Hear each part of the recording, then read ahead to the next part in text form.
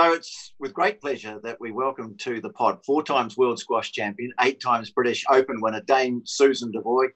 Susan, I imagine there'd be worse places in the world to spend a lockdown in than the Bay of Plenty. How's it been for you? I've been pretty lucky, actually. I'm here. I live in Mount Maunganui, and the weather's been amazing, hasn't it, during this period? So I've got no complaints. I'm was stuck in a bubble with my husband John, and one of our sons came home. I wasn't sure. We weren't all entirely sure how that would go, but it's been great, actually. But difficult for a young person, I suppose, to be cooped up with their mum and dad for a long period of time. It's actually coming up a couple of years now since you ended your time as race relations conciliator. So what have you been doing in that time? What are you doing these days? Well, that's a good question. Well, when I finished, I went to Melbourne. John was working there, my husband. He was finishing a period of time running a business in Australia, and then they transferred him back to New Zealand, which was fantastic. So I'd like to say we've just got back, but actually we've been back a very long time, probably coming up a year, and I've done very little. Well, it seems to be very little. And it's actually interesting that this period of lockdown has made me think, well, I'm probably too young to retire just yet, and probably time to get some mojo back and go and look for something. But it's a whole different world now, isn't it? So yeah.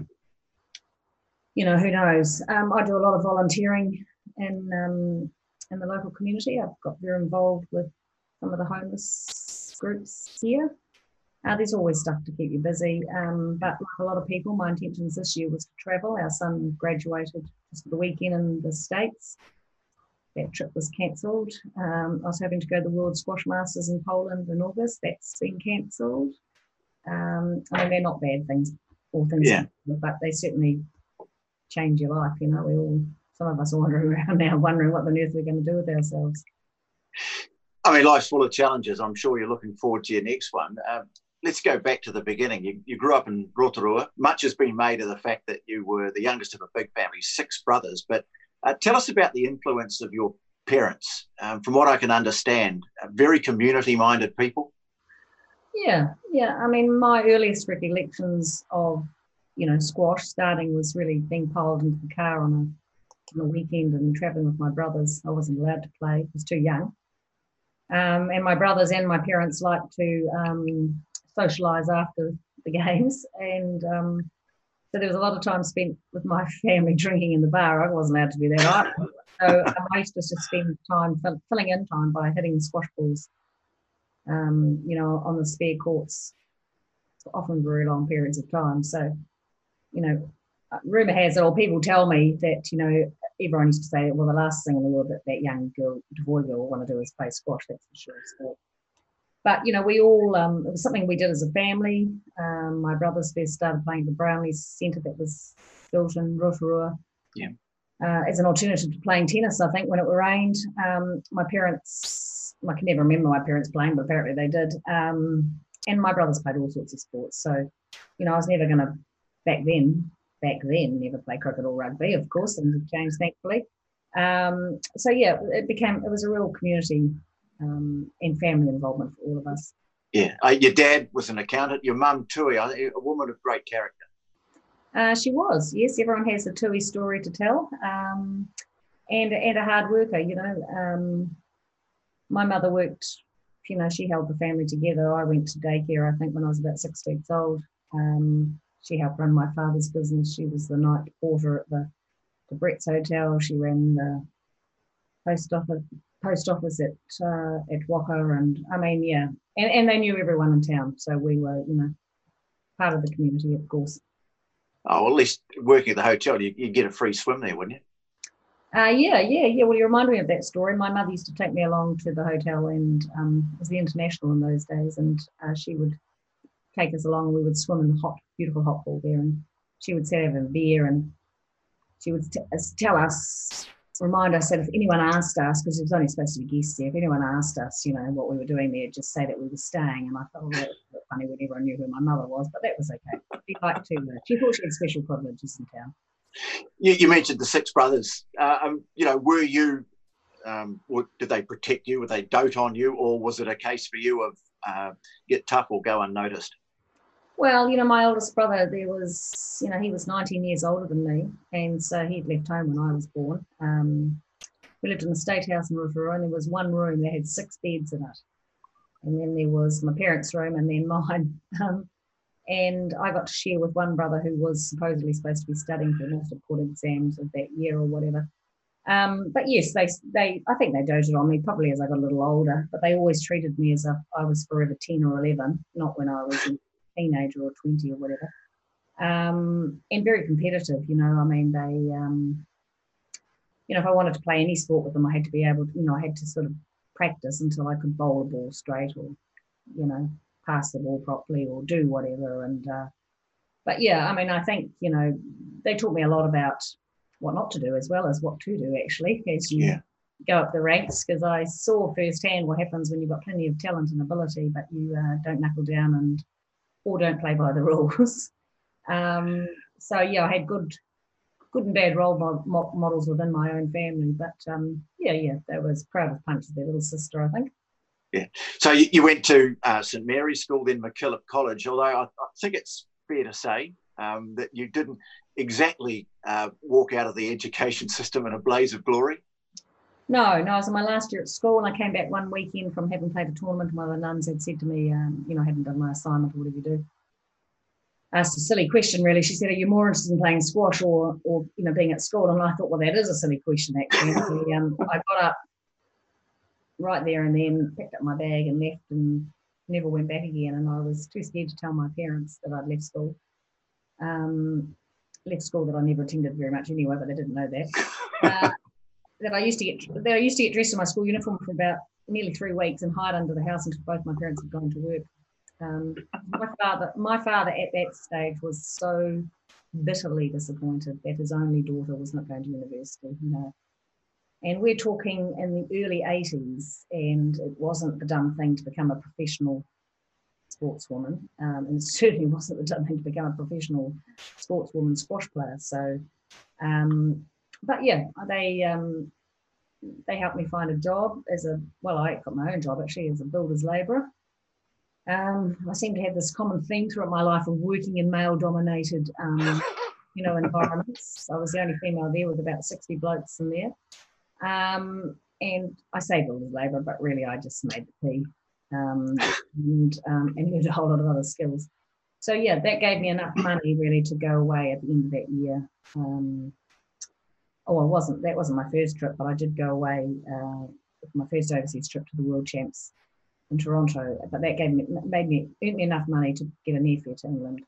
Yeah, they say timing has a lot to do with it in sport, and I guess you probably picked a pretty good time to be coming into the game. Squash was transitioning from what had been a very popular social sport into one that had become a really competitive sport in New Zealand. We had some great world-class players. The competitive scene in New Zealand was good, and I suppose from that came a few opportunities to travel around the country and play in some tournaments here and I think at age group level in Australia as well. Yeah.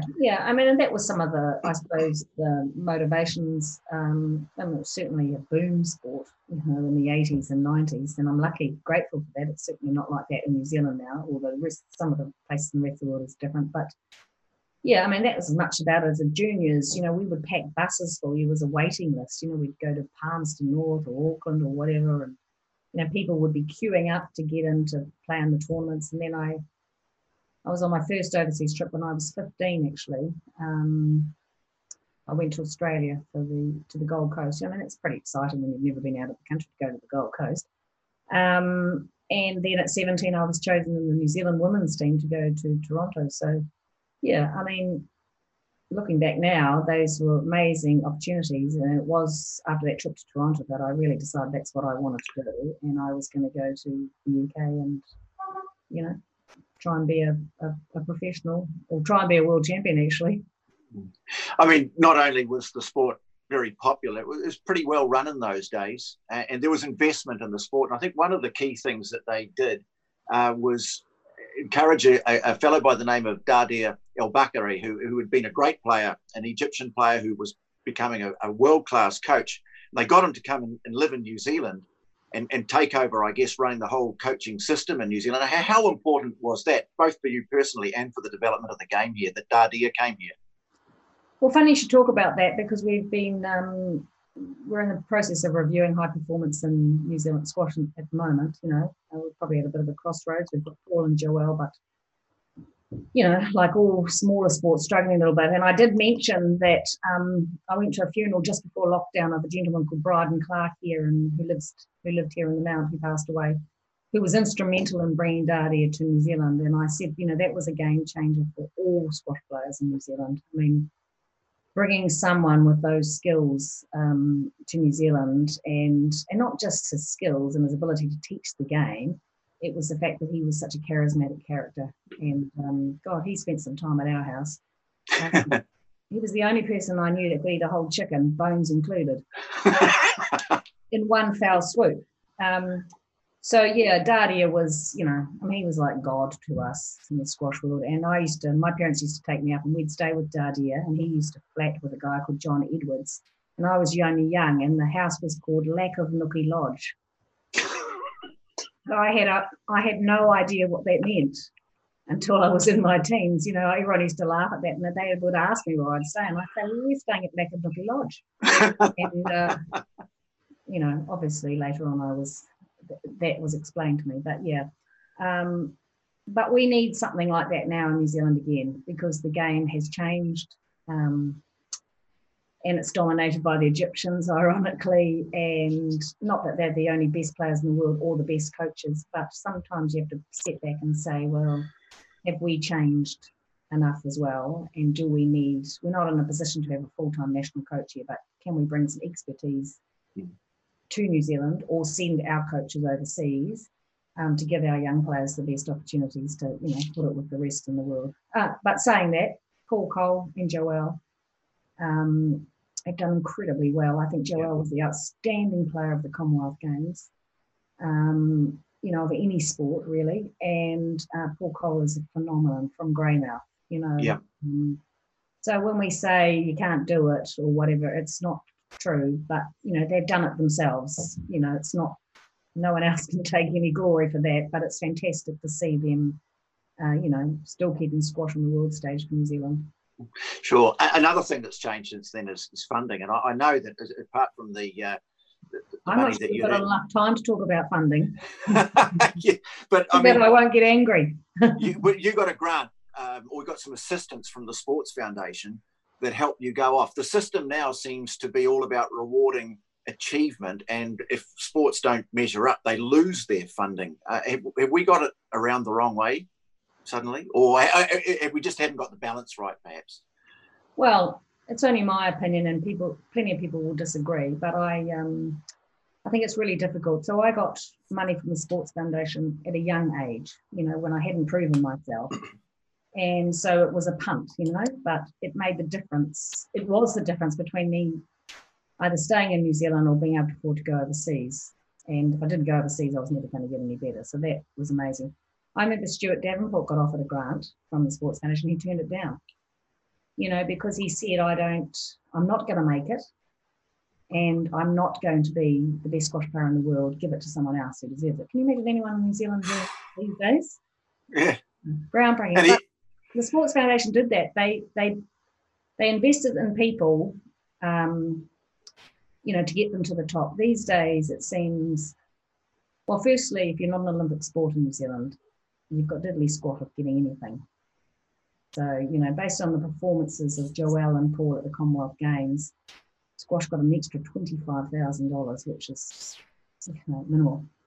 And most of the high performance funding that squash gets goes to Joelle and Paul, and that's fine too, but there's nothing there to develop the rest of our players. So in many ways, they contradict themselves, I believe, because they're saying we want children to participate in sport, and we know that the numbers are dropping, that children are not playing organised structured sport anymore, and that's fine if that's what they choose to, but does it mean that they're still being active, and why are they not doing that?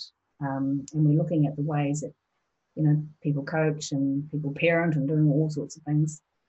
But in the next breath, our high performance are paying lots of money to people who have already made it. So you might say we're just buying medals.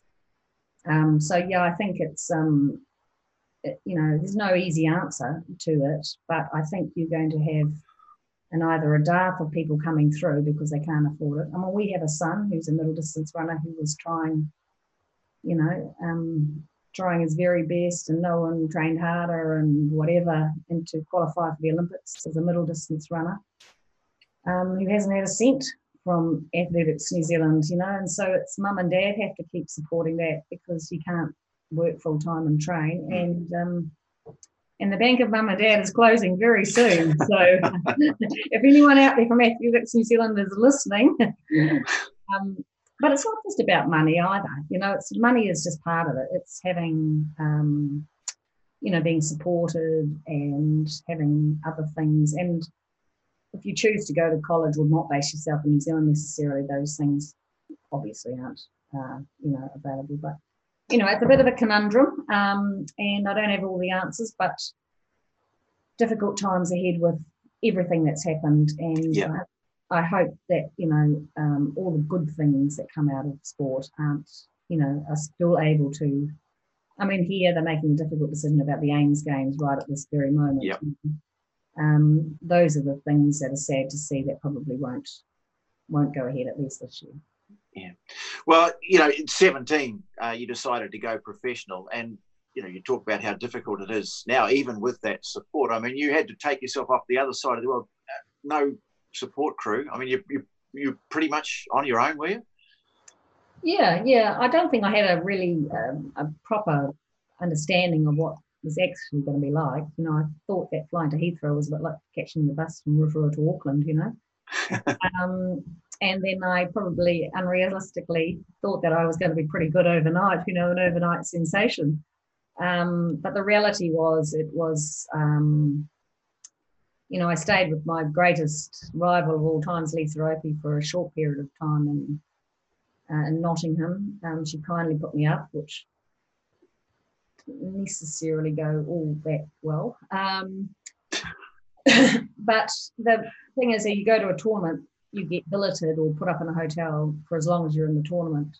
Well, for the first 6 tournaments in a row, I got put out on the Friday night. I lost my first round game. I think I played Vicky Cardle every single round. And then after that, you have to fend for yourselves. So, I have slept in railway stations, and I have sort of scrounged, couch surfed all around the UK until, and it was pretty depressing. And after my first British Open, I was not sure, and I'd been there 4 months. I wasn't sure whether I could. I mean, I knew I could handle it. I just didn't see if I was going to get any better living that sort of lifestyle and trying to make it. And then I met Bryce Taylor, my coach, and his partner Ben Marie, and they gave me the opportunity to go and stay at their place, and Bryce coached me. And, that was another, I suppose, lifesaver for me. Yeah, I'd like to talk very much about Bryce in a moment. There was one story I remember you telling one year about being billeted somewhere, and you'd won a trophy, and in the middle of the night you woke up and couldn't remember where the bathroom was. Do you know the one I'm talking about? I do. It was actually, I'd won the South Australian Open, and I'd gone to Melbourne to play in the Australian Open, and I was staying way out in the wop-wops, it seemed, and I was staying with a family that didn't have an inside toilet. Uh-huh.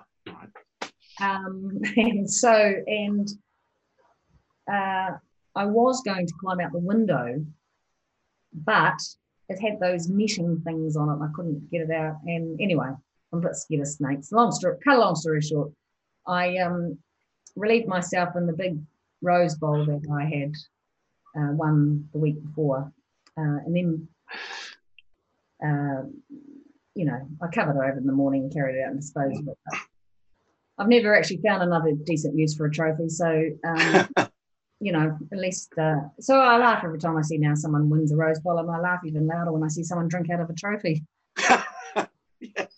You mentioned Bryce there. I mean, what was it about Bryce that made him such a big influence on your game? Well, I think it was the combination of Bryce and Marie, actually. I mean, she saw me playing in my first British Open. I think I lost in the first or second round or whatever, probably first round. And she went up to Bryce and said, that young Devoy girl from New Zealand is playing over there. You should come and have a look at her. She's quite good. And we got chatting afterwards, and I think they sensed that it was pretty hard, and they had also sort of been helping Stu Davenport and whatever. And they said, look, if I wanted to come back to stay with them next year, the offer was there. So it was Bryce's coaching that made the huge difference, but it was also Marie and having that environment where I wasn't alone. And not only with Bryce, there were people there to train with, and it was a great club environment, and it sort of, it got me on the right footing, I suppose. It wasn't all smooth sailing. That was my first British Open. The second British Open I went to was my first season being coached with Bryce, and I've always had quite a strong opinion on certain matters, and I must have voiced my opinion very strongly one day before I was about to travel up north to go to the British Open, and he said something, blah, blah, blah, blah, blah, you can go on your own then. And I thought, oh, that can't be serious. So I did. And I went up and I played my first round and they didn't turn up. And I played my second round and they didn't turn up. And I was in the third round and I was playing a quite stroppy English woman called Alison Cummings. And we were both having, yeah, you remember, both having giving as much lip to each other. Both as guilty as each other and mouthing off and doing whatever. And I was 2-love down. And I came off the court, and then Bryce just sort of appeared from nowhere. So he'd been there watching, and he said to me, Susan, if you say one more word on court, I'm going to rip your tongue out. Yeah. And you'll never see me again. And I never said another word, and I won, and I made my first quarterfinal of the British Open. And whilst I was never an angel on the court, I never, more or less, never did that again. So, yeah. The other thing, teaching me a lesson, I think. The other thing too, I mean, work ethic. You were always a hard worker. I think that was obvious. But I think, was it perfection through repetition was one of the things he schooled you in, that if you just practiced and practiced and practiced shots, that they would be there for you when the crunch came in a big game. Yeah. I mean, we trained pretty hard, and we spent the first season changing my technique on the forehand, which is pretty hard to do, change technique, when you're older, or whenever, But yeah, we trained pretty hard, and it was like that. I mean, our motto was that, when I went on that court and closed the door, that, we'd done everything, paid so much attention to detail that barring illness or injury, I was going to win. It wasn't an arrogance or an overconfidence. It was knowing you'd done the work, as you say. Practice makes perfect, so that, sometimes things did go wrong occasionally, but yeah, that's basically what we did. Yeah, and the other thing too is that John, your husband, came onto the scene, a pretty good squash player himself. So I guess that meant that, you had a really ready-made trading partner. Yeah. When he first came to England, I mean, he threw his job in Christchurch and came over, and hadn't known each other all that long. So it was a good training partner. Although we used to always end our training sessions with, competitive games, and I'm so competitive, and so is he. And I remember one early on in the piece when we were sort of just sorting this out. He was so annoyed at me. He said, right, I'm off. I'm going back to New Zealand. And I had to sort of bar the door and say, I promise I won't do that again. Okay, I promise. I won't be so gnarly. I won't be so gnarly and competitive. Please stay. So, yeah. But, he hated losing as much as I did. We just used to, there was no such thing as girlfriend or boyfriend or whatever it was. And we played till the death. Big breakthrough came in 1984. You played Lisa Opie in the final of the British Open, the Wimbledon of squash, really, and you played an immaculate game. But I think probably just as importantly, I think mentally you really wore her down. If I remember some of the shots of her reaction to certain situations, that mentally you were so in the zone, and it looked like in the end she just couldn't deal with it. Yeah, we laugh about that now, Lisa and I. We caught up just a couple of years ago. We had a reunion actually in Melbourne when John was living there with some of the with Vicky and Liz and Lisa, and so much pressure on her. An English woman, hadn't won the British Open for years and years and years, and here she was in the final with and expected to win, you know, so I can understand that now. But yeah, she completely lost the plot. I don't think she thought that I was going to play so well. Completely lost the plot. Ended up having to apologise to her and gave the fingers and threw a racket out of the court.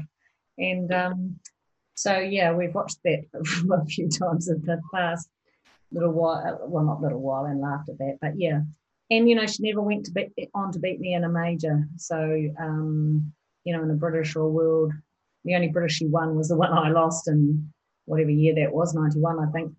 And yet she was my most formidable opponent, you know, because she had the game that sort of could put me off my stride, because she, you know, could put the ball, immaculate touch and, you know, great pace, change of pace and all that, but you could never, you know, never get on top of me. Just to sidetrack a little, it's great to hear of you catching up with Lisa, and you mentioned Liz Irving, who I always thought was a lovely person, and also, you know, Vicky Cardwell, because Vicky was, in the early days, a very, very feisty customer, and that was quite a rival. So nice that after all these years you can actually get together and enjoy each other's company. Yeah, I think we all got together a couple of years ago, and it was 25 years or something, and yeah, I mean, Liz went on to coach Nicole David, who was, you know, one of the greatest women's squash players ever, and so she's still involved. Lisa went on to retrain as an osteopath, and Vicky still coaches and sits and knows in everywhere in Australia's squash that she possibly can, and has a daughter who plays. So yeah, I mean, that's the great thing about sport, isn't it? You know, being able to, well, that's the great thing about technology, Facebook and all those things, is how people actually reconnect. And that was one of the reasons why I wanted to go and play I didn't want to go and play, actually. I was just going to go to the World Masters in Poland, because I have reconnected with so many people in the last few years, and many of them were going there, that I thought, you know, it's probably the last time, God, did I say, in my life probably, that I would go to a World Masters. You know, it's never something that's really interested me, but I went and watched the World Masters games here when they were in Auckland a couple of years ago. And for someone who's always thought Masters were for people that had never made it in the big time, in the real game, you know, I thought it was just so fantastic. You know, people still doing what they love so much, regardless of all the snapped Achilles and torn hamstrings and whatever. And I was really looking forward to that. So, but yeah, it's good to catch up. Sadly, because we live so far away in New Zealand, it's usually us that have to go and do the catching up. That win over Lisa, that was the first of 7, or the British Open title, 7 to follow after that. But I think the following year, you beat her in Dublin, and a really dominant performance through that tournament. I think you probably only dropped one game in the whole tournament, and suddenly at 21 years of age, you're top of the world champion, British Open champion, number 1 ranked at that age. That must have been a great feeling. Yeah, I mean, you don't remember all the specific tournaments. You remember your first. I remember my first British Open. I remember my first World Championship in Dublin, and then you remember the last ones. But yeah, we hadn't sort of anticipated that I'd win the British Open at 20. The plan was sort of 21 perhaps, or so things, you know, happened a bit quickly. And then it changed, doesn't it? Because once you're there, you want to stay there, and then it becomes, you know, that much harder. It's true what they say, it's much easier getting to the top than it is staying there. And then the expectations become, you know, I mean, I think after winning 1 British Open, 2 British Opens, 3 British Opens, 4 British Opens, people just expected that I was, you know, naturally going to win, and that it was easy. Well, it was always 100 times harder the next year than it was the year before. But, you know, I sort of thrived on that, really. Didn't necessarily mean that it was always, you got as much thrill out of the 6th as you did of the 5th or the 7th or whatever, or certainly the 1st. And in fact, for me, you know, in fact, John said it, and someone said it yesterday to me, something, God, you hated losing. And I said, yeah. Looking back now, I'm probably a bit obsessive around that, putting it into reality. But yeah, that was just who I was. Bryce used to talk about it a bit. I think he said that at a big tournament, you'd get into a bit of a zone that he called running scared. That do you think sometimes you were driven as much by a fear of losing, if not more, than your desire to win? Yeah, probably. I probably would have been a sports psychologist's nightmare, actually, because, you know, they say the greatest the most debilitating factor for a sportsman is the fear of losing, you know. But that's really what wasn't a fear of losing wasn't what motivated me to train hard, and because I loved winning, but I couldn't, no matter how hard I tried, I couldn't put that worry and anxiety of losing out of my mind. And, you know, at the end of the day, the world doesn't stop spinning on its axis and the sun doesn't rise when you lose. But unfortunately, that's what I felt like every time I did lose. Yeah. So, you know, lucky I didn't do it very often. Yeah. I suppose the other downside, I suppose, of playing like that is that the emotion that you feel when you do win. I mean, sometimes was it more relief than exultation at having won, that you'd sort of kind of slump exhausted in the corner, thank goodness that's over. Is that a fair comment to make about how you felt? Yeah. But John was great because he'd always make an effort, you know, make sure that we celebrated the achievement, you know, that it didn't just, but, you know, for me, it was sort of like another day at the office, really, because, you know, you'd have a week off or 2 weeks off and you'd be back playing the next tournament. And whilst not every tournament felt like a British Open or a World Championship, every game I always felt like I had to win. And that was really why I retired, probably, you know, not young, but retiring at 28 or 29 or whatever I was is particularly young these days.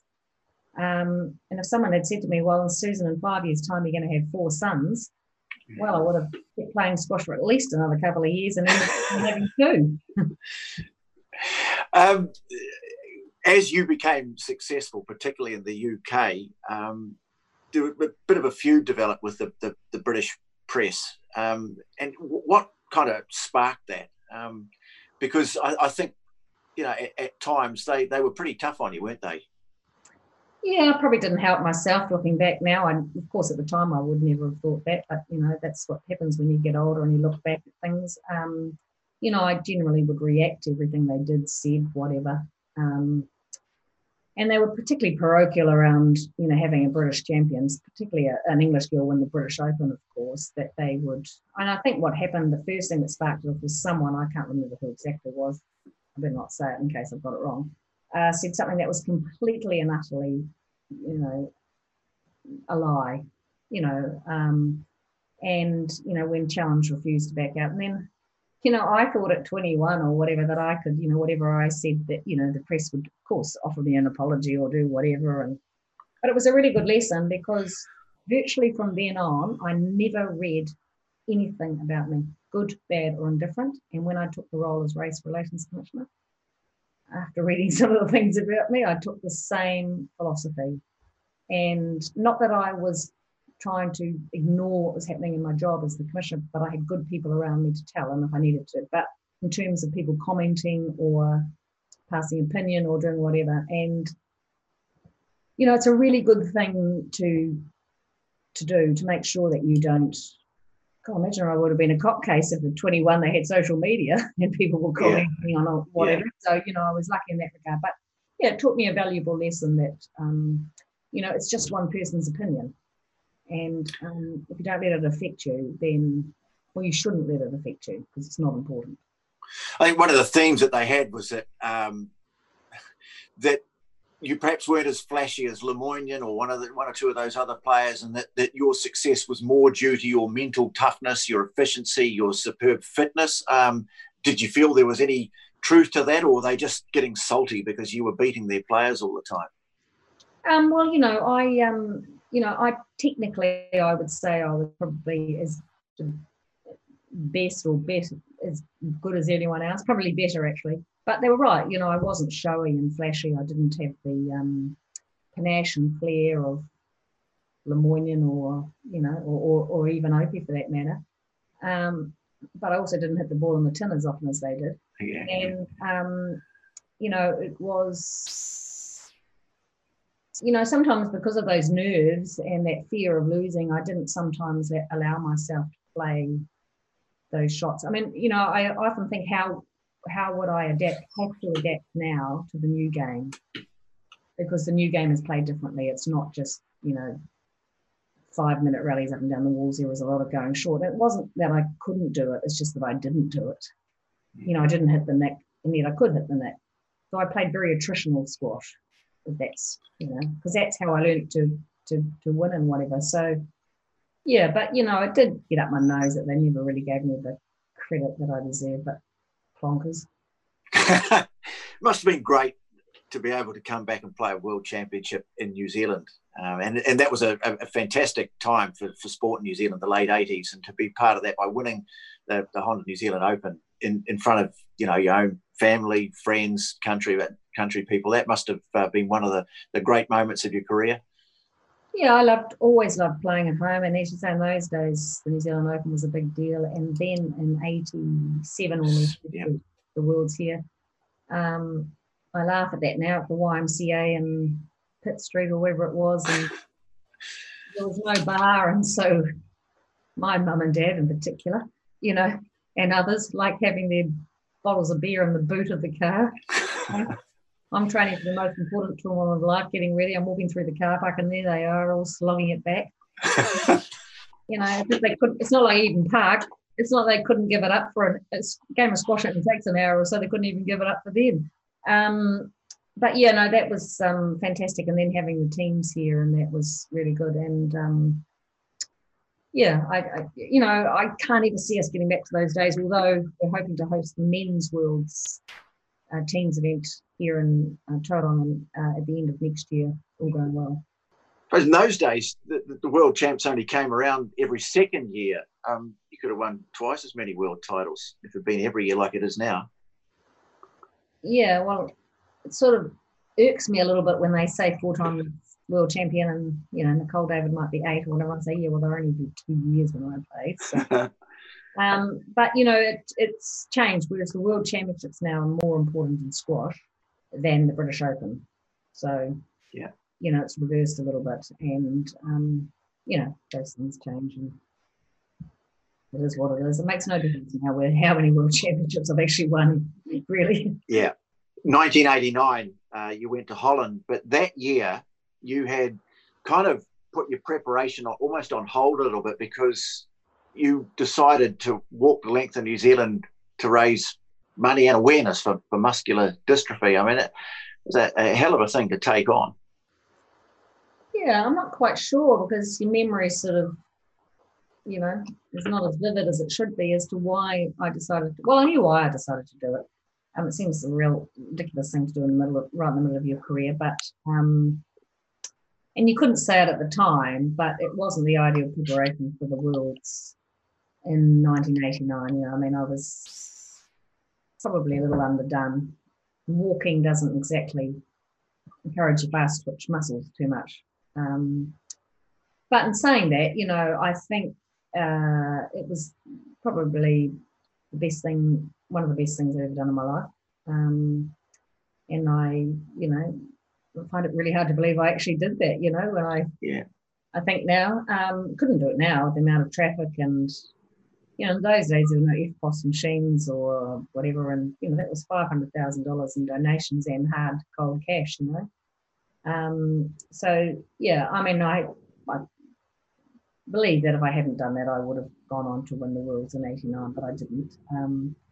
But, yeah, it was a great, it's a relentless thing being a sports professional, and I think taking that time off and doing something completely different, bearing in mind I'd left school and played squash from the age of 17, and I've been playing squash since I was, knee-high to a grasshopper. I think it gave me a different perspective on life, and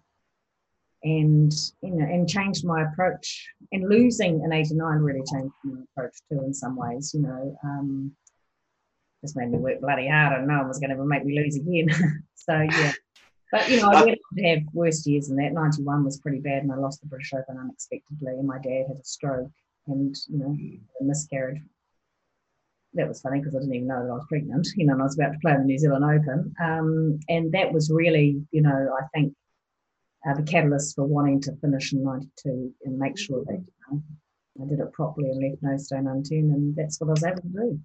I remember 91 distinctly. It was Sue Wright that beat you in the quarterfinals. It was such a shock to see you bowing out of the tournament on a Saturday afternoon and not playing the final on Friday. But If I remember rightly, you never made any excuse. I think this was the great opportunity of your detractors in the British press and Quillins and that crowd, and you didn't give them anything, nothing bitter. It was all, that must have been almost as much of a challenge as playing on the court sometimes. Just you go up there, front up to these guys, and not give them one sour note to write about in terms of a reaction to losing. Yeah, well, I think, I'd hope that I did do that all the time. I mean, you can't ever take away from your opponent. And whilst you want to, deep down, you must have a whole lot of excuses. You're not much of a person if you're, and who wanted to give them the satisfaction of being showing that you were sour grapes. But it was tough. It was really tough. It took a lot to, come back from. You're lucky you didn't live in the same house as me for a while. Poor old John, he copped it for a while because, it has to be someone else's fault. And it just led to that whole series of a really bad year. It was like the annus horribilis, really, and I couldn't quite work out at what had all gone wrong. But, that was when John was establishing his own job and life here for us at squash. I'd been in the UK on my own for,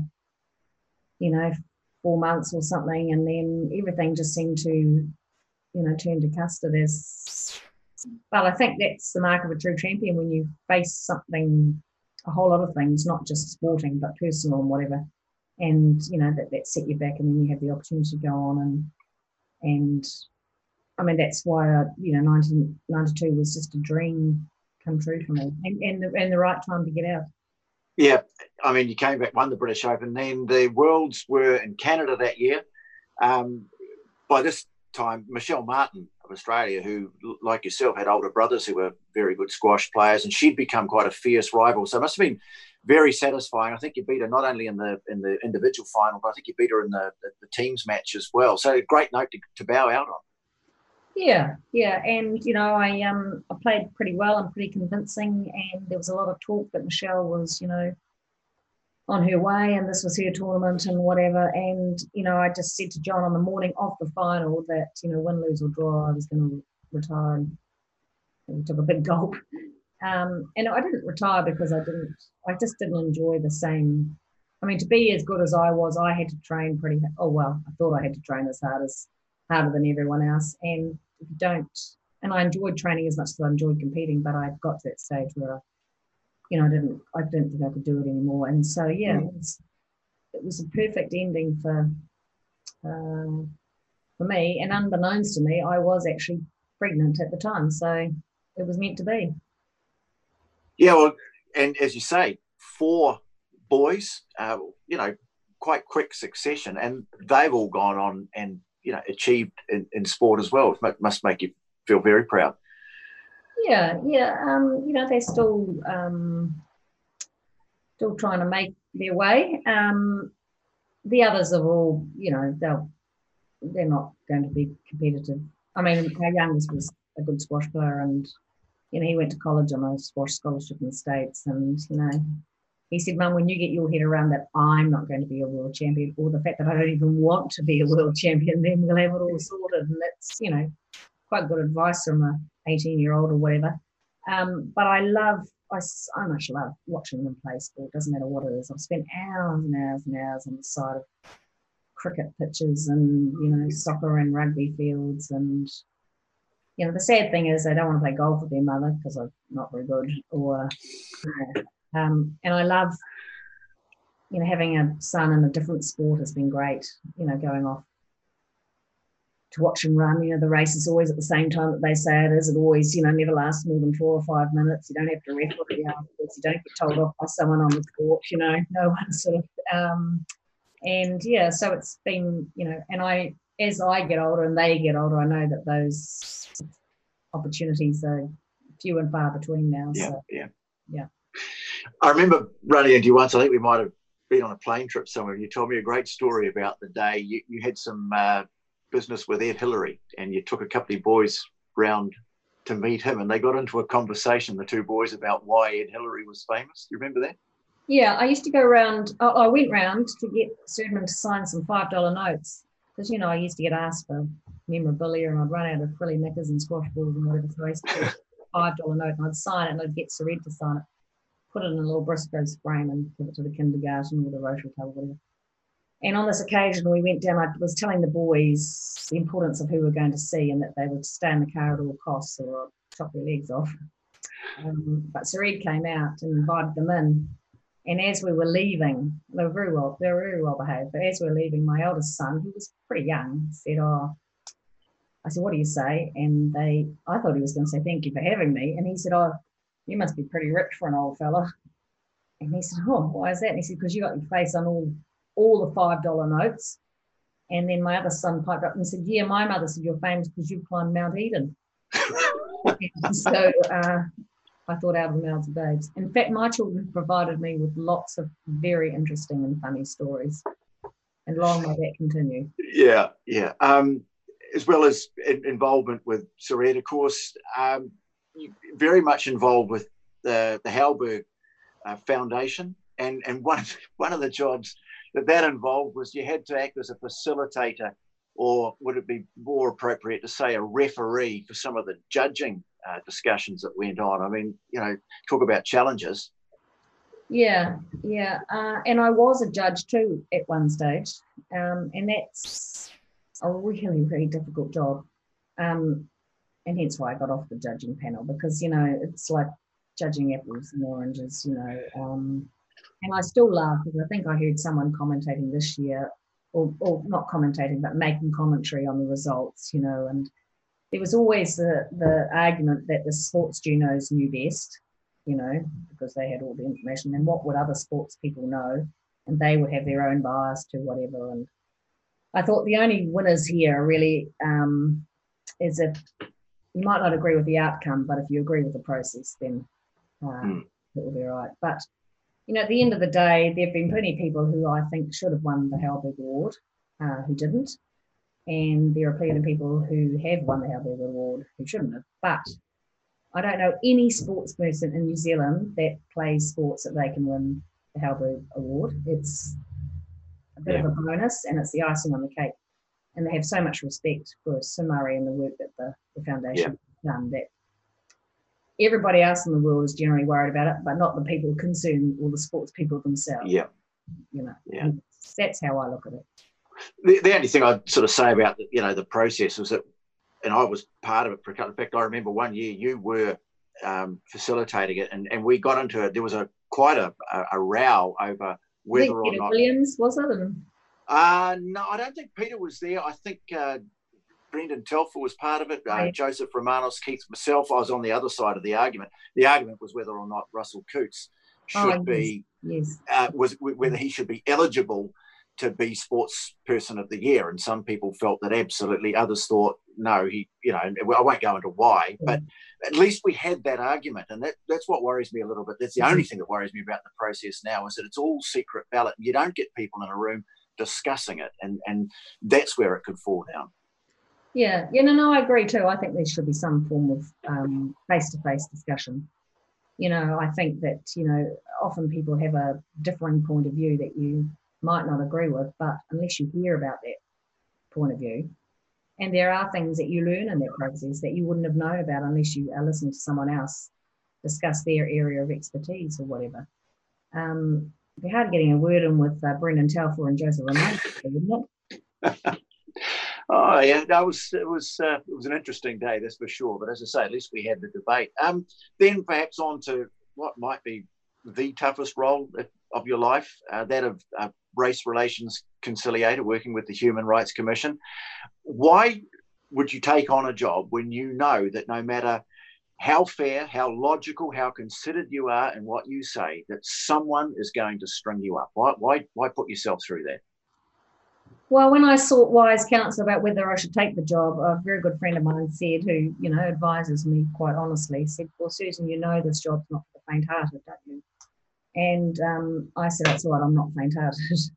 I didn't expect at all what happened at the very beginning. I knew there would be opposition or, but not quite the sort of vitriolic, vehement attack on me from all sorts of quarters. I mean, they hadn't even given me a chance to muck it up, actually.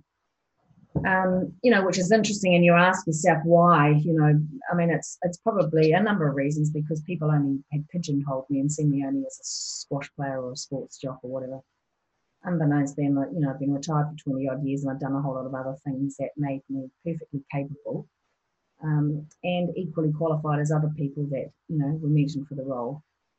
But interesting, isn't it, that, I started in that. So it was really good, actually. It was, I thought, well, it probably couldn't get any worse than this. And, more or less it didn't. So it prepared me well for a job that was pretty polarizing and, at times pretty difficult. But having said that, what people see is only the parts and the commentary and the things in the media. They don't see the other parts of the role, which, I mean, I didn't at the end stand up and say, well, I did this, this, this, and this, but we did a hell of a lot of good things on very limited resources. One single person's not responsible for race relations in New Zealand, or I can't stop everyone being racist either. But I thought, ironically, given who I was, we brought a different sort of profile to the role, than perhaps previously other people had. And the fact that I was, a Pākehā and a white and a woman, it meant a whole different audience that probably needed to listen, did. But yeah, it's a difficult role, and the Human Rights Commission is an unusual organisation, and I can say that now, because the reality is that people have always said the Commission's pretty toothless, and they're probably pretty right. Because, when you go to the UN and you make your governments, you make the reports on certain issues in New Zealand, and governments, regardless of who they are, pay no heed to any of the recommendations that come out of the UN. You wonder what sort of power does, organisations like the Commission hold. But the one thing that, you have to be of a commissioner is you have to be courageous and bold, and you have to hold people to account. And, at least I can say I did that. Even in sometimes difficult circumstances. But that's why now when I'm looking for a new job, I'm looking for something rather leisurely and non-stressful and local and part-time, and I was going to say includes travel. Well, that sounded good. So yeah. It was a great opportunity. I mean, I would never. It was tough. It was really hard. It's a sort of 24/7 job. You're not working in the office and doing whatever. You go to the opening of an envelope, and I ate more dumplings and curries, but I met some amazing people and, amazing New Zealanders from all walks of life and all ethnicities. And, we've got a lot of work to do, but we've also got some pretty great things about our country. Yeah. I mean, I would like to get your views on just the state of it in New Zealand. I mean, I think a lot of people in New Zealand, we think, it's not perfect, but hey, we're better than Australia, or we're better than the US. With how do you see the state of race relations in New Zealand and where we've come? We shouldn't sort of set our bar so low that we think we're better than Australia or America, because I lived in Australia for nearly a year when John was over there quite recently, and incredibly racist. And not afraid to say so either. And the treatment of their Indigenous people is, hard to believe that that's even happening in this day and age. So, we're lucky we at least have a treaty, but we have a long way to go to, fully honour the obligations of that. And that'll only come through education. And I think we have another generation to go before, all New Zealanders are educated and informed about, our founding document. And we're a multicultural society, one of the most diverse countries in the world now, and yet we haven't sorted out our own biculturalism.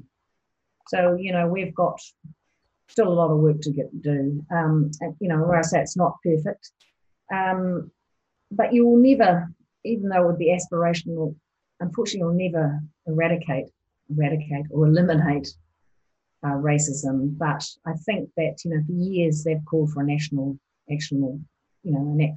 plan or a strategy against racism, and lots of people doing really good stuff, but there's no sort of coordinated effort.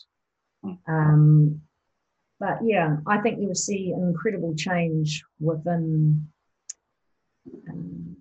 if not already, where Māori won't need Pākehā anymore to be able to make decisions and do things. So, I think that's, if we're not there now, we're going to be very soon.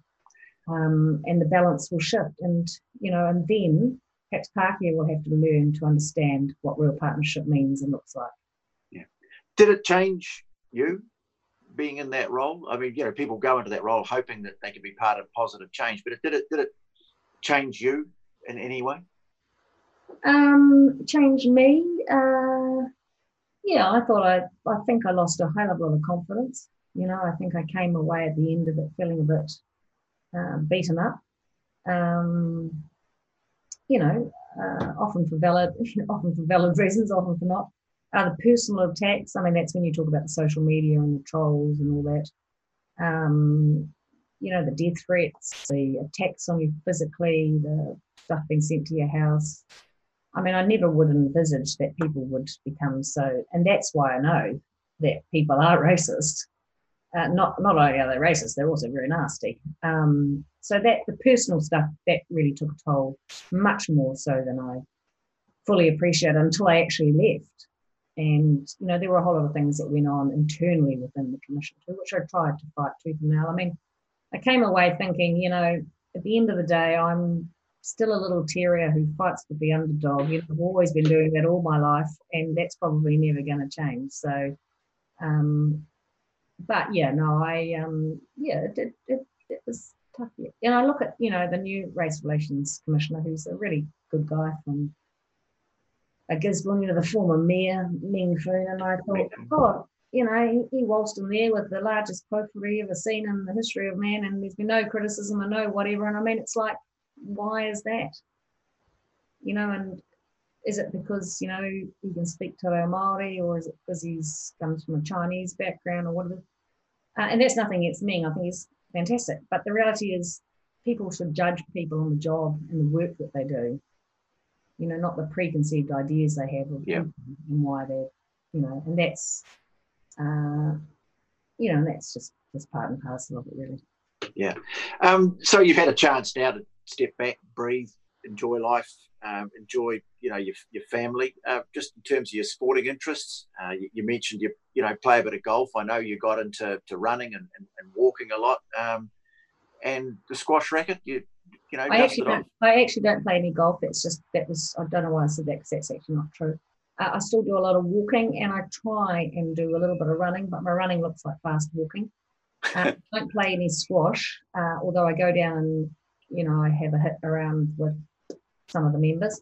And I voluntarily take a boot camp a couple of mornings a week because some of the ladies at the squash club, we have a lot of laugh. They weren't too successful in lockdown on the Zoom. I only found out that the other day that they all put their cameras or their laptops or whatever cameras away, so I couldn't see them. So I just think when I saw the legs going up that they were doing all the exercises, but they didn't. So I still like being active, of course. We were supposed to go and walk the Humpridge the day of the lockdown. So, we were supposed to go and see the Book of Mormon. We were going to see and do all those sorts of things. So I really think the world will be quite different. Yeah. Coming out the other side, and, who knows?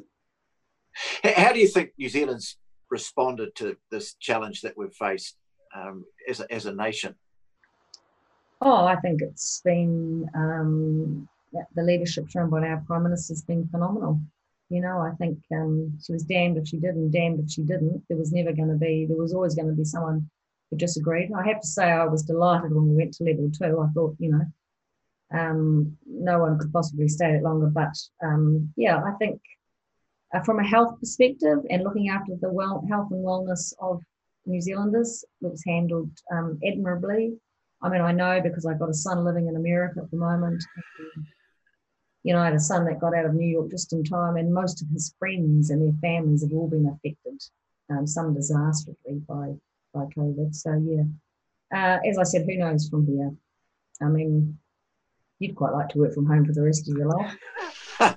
I just quite like to work. So if there's anyone out there who has any sort of really cruisy part-time jobs going in Tauranga, I can advertise this. But yeah, I think there's going to be, we're a bit glib, but I do feel very concerned for a whole lot of New Zealanders who perhaps have lost their jobs or will lose their jobs. And if it was harder to get by before, imagine what it's going to be like in the future. Yeah.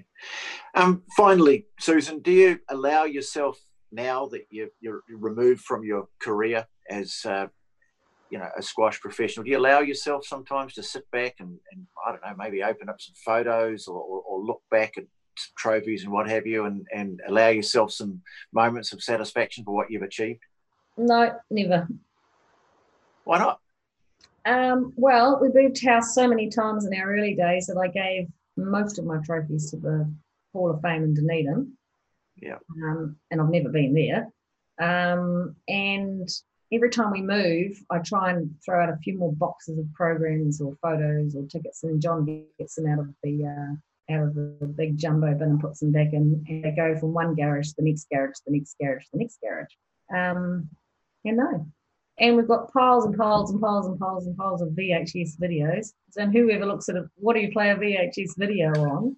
I think my children have ever seen me play squash or ever seen, you wouldn't find a trophy or a picture or a photo. That's not because I don't, I don't need to have a shrine or I don't have a pool room or whatever you do. But it's just not part of who I am. I carry it around the bits I can remember. And thankfully for us, Tony, there's some things that we shouldn't remember. Play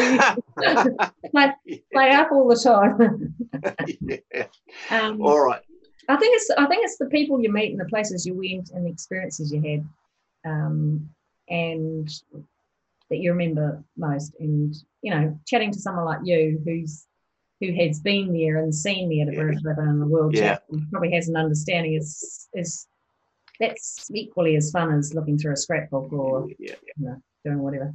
Oh, good to know some of us are still alive. Yeah. Well, look, I was privileged. I had a seat fairly close to the action for a few years there now, and they're great memories, Susan. And we're very grateful for you to share your story with us. It's been an honour and a privilege to be able to talk to you, not just a great New Zealand sports person, but a great New Zealander. Dame Susan Devoy, thank you very much. Thank you.